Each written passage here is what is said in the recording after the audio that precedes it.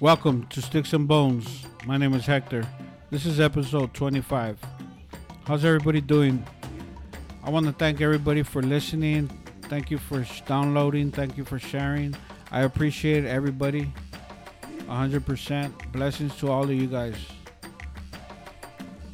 So this episode number 25, we're going to be speaking a little bit about blood sacrifices.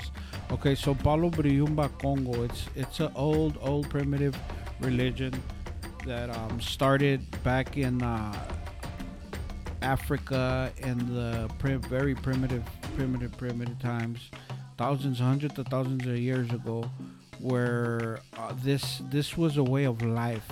This is the way people walked. This is the way they walk through life as humble people from the Bantu.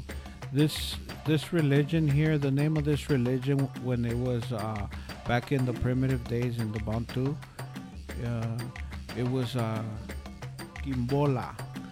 They used to call it Kimbola. That's the original name of Palo.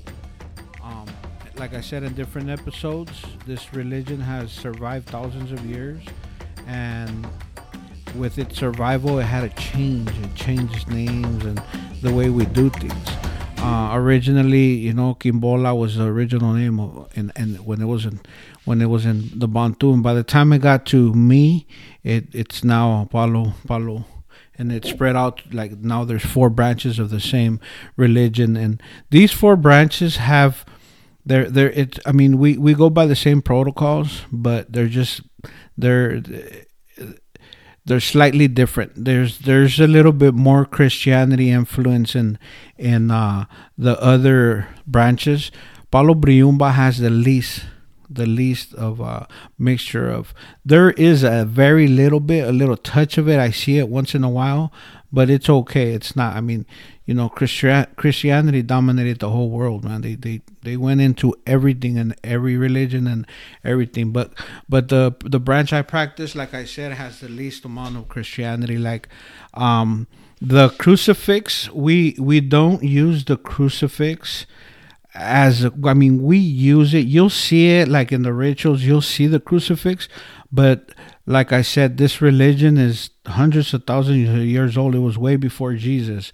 So we use it in a different way. I can't really specify on that because it's a secret. But we use it. We don't use this as like to reference Jesus.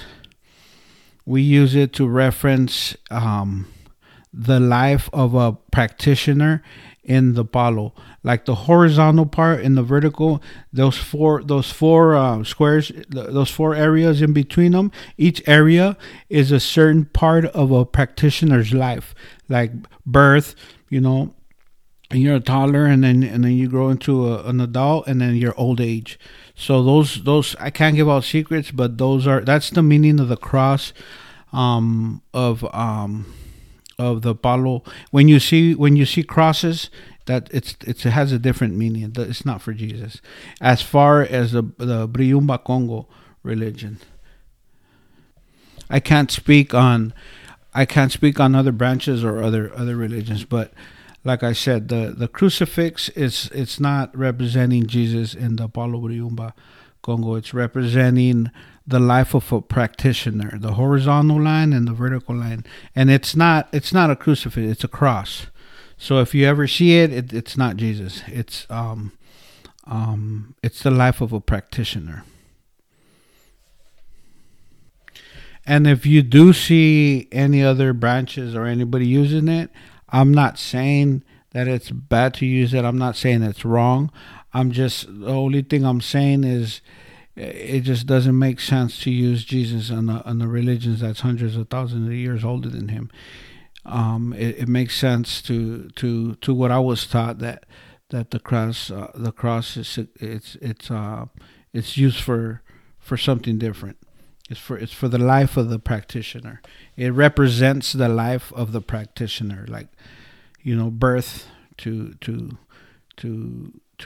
like a teenager and then an adult and then your old age, and then It's a lot more deeper than that, which I can't speak on because there's a lot of secrets I'm not supposed to reveal out of respect for the religion and everything it represents. So that's that for the cross. Okay, and blood sacrifices. So blood sacrifice. This religion, Palo Briyumba, in the original days when it was Kimbola, there was blood sacrifices, and up to this day, hundreds of thousands of years later, we still do blood sacrifices, but it's very rare. Blood sacrifices have a different meaning. That's secret. But I can't speak on the reasons why blood sacrifices are done in certain rituals, but they're very rare. We rarely use blood. Palo, it's just what it sounds like. Palo, sticks. We use sticks. We use the energies of trees and herbs and the earth and energies. That's what we do. That blood sacrifices are very extremely rare. They're not really. It's not. You're not supposed to do you do blood sacrifices like every week. That's you're not supposed to. It's just a waste. It's something very important. It's also a secret when you use it. I can't reveal the secret why we do it, but it is done. It's always been done. It's still done up to this day, and it's legal here in the United States. So I mean, as far as it's used for religious purposes, so yes, we do that. We use the blood of chickens and animals and different types of animals for different types of rituals, heavy rituals. Okay, now tatas and yayas. Tatas are high priests and yayas are high priests, male and female. Okay, so I keep hearing a bunch of videos and people that are in the religion. I know they don't mean it. What I want to do is I want to clear something up so to better understand the way I understand it. Okay, so yayas. Okay, so in the rayamiento, in the ritual to get initiated, when I say scratching or rayamiento, I mean the ritual to get initiated. When you get initiated, there has to be a minimum of 3 people: the bakonfula, the tata, and the yaya. So the tata is the main guy. He's doing the scratching. He could scratch you.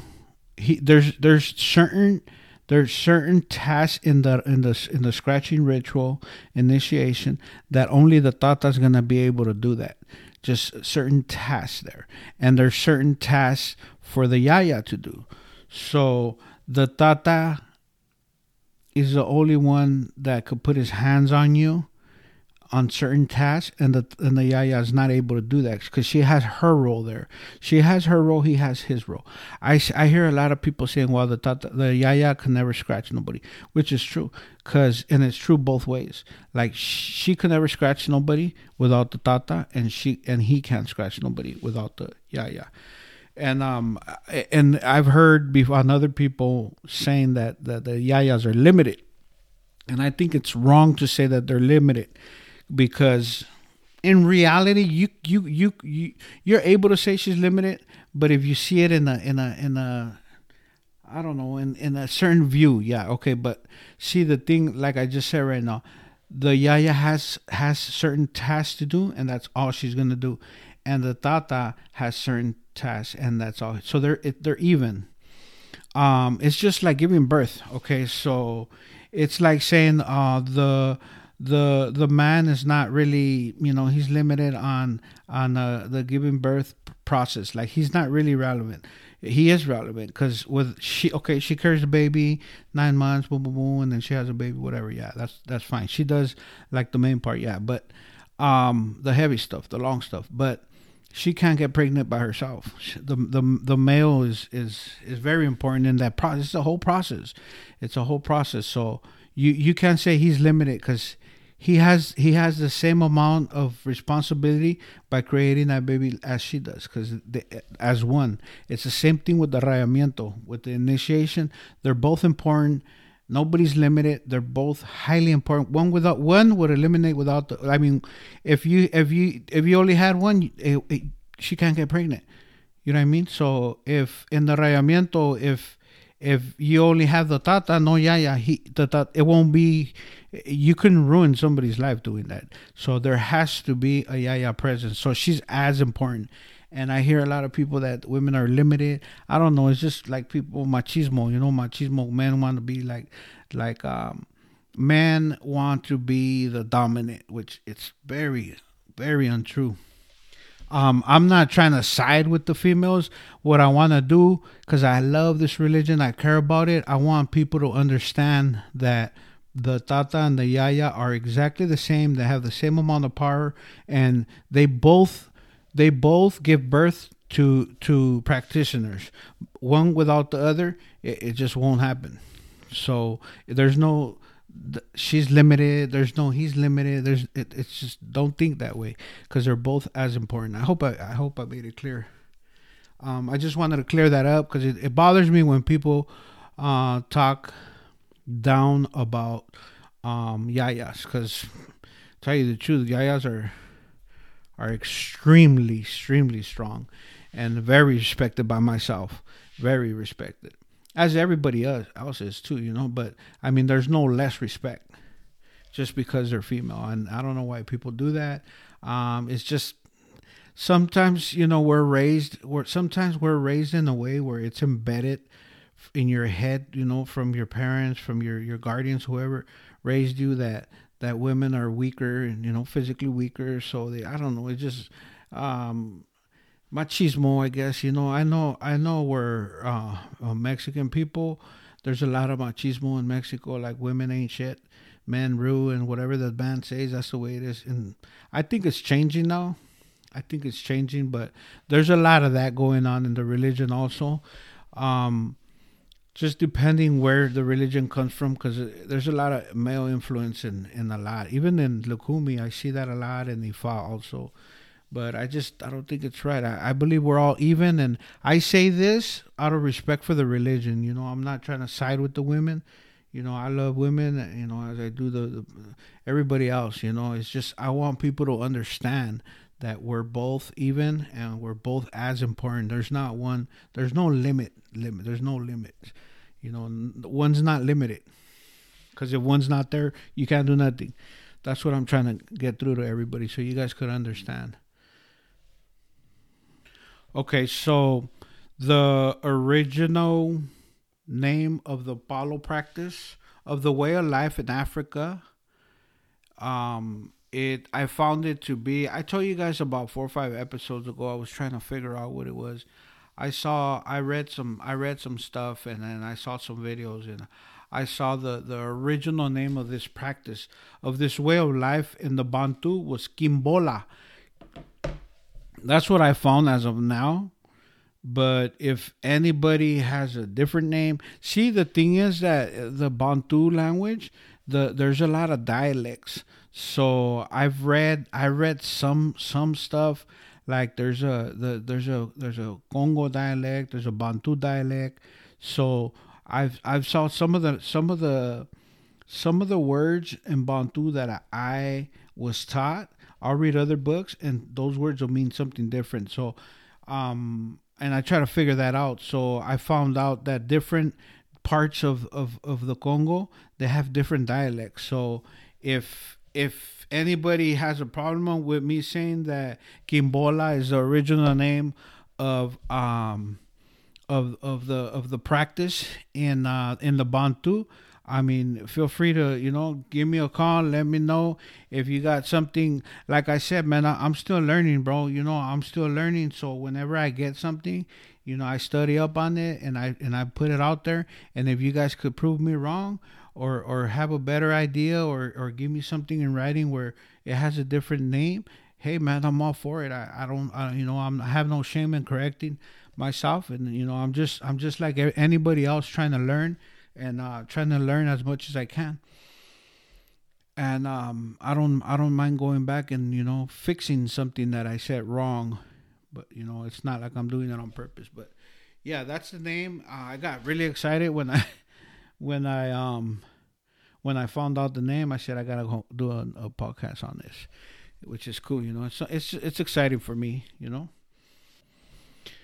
So I'm gonna have to cut this one a little bit short. This was just a little mini episode number 25, just to inform you guys of my new discoveries, and I'm still working on my I'm doing my bandera.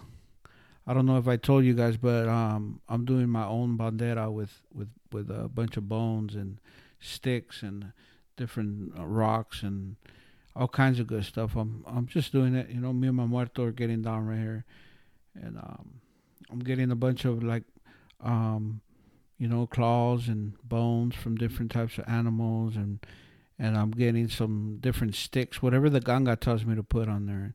I'm gonna make a big old bandera. It's gonna be original, just like the original days of the Al Gabulan. You know, it'll have different elements of different parts of the world. Like rocks from certain places. The river and stuff like that. I'm gonna have some pieces of metal for Saravanda. He's gonna guide me. He's gonna tell me what to put on this bandera. It's gonna look nice. It's gonna be original. It's gonna look gangster, because it's something we don't see, man. I bet you the last one that was made was probably thousands of years ago. So I'm gonna get down with my muerto. We're gonna he's gonna guide me to get a bunch of different types of sticks from different types of energies from different types of trees. We're gonna put some rocks, bones, some skulls, some claws. If you guys got anything for sale out there, man, let me know. Tiger claws and all kinds of stuff, man. Just let me know. Hit me up on my text, on my Instagram, on my TikTok. Let me know. Oh, trip on this. The last time I was talking to my padrino, and I was telling him that I wanted to purchase a vulture.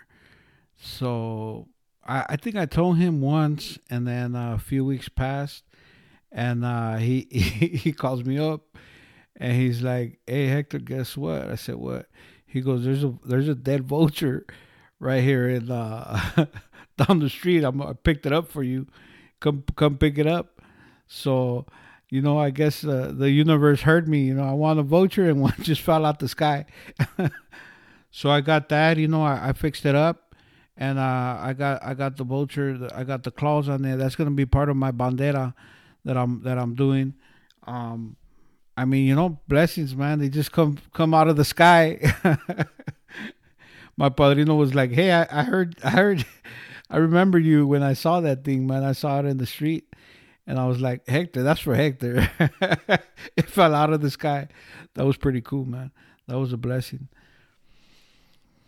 So if you guys see like a leopard, a dead leopard somewhere in the street, let me know. I'll go pick it up. Thank you guys for listening, man. This is Hector with Sticks and Bones. I'll see you guys next time.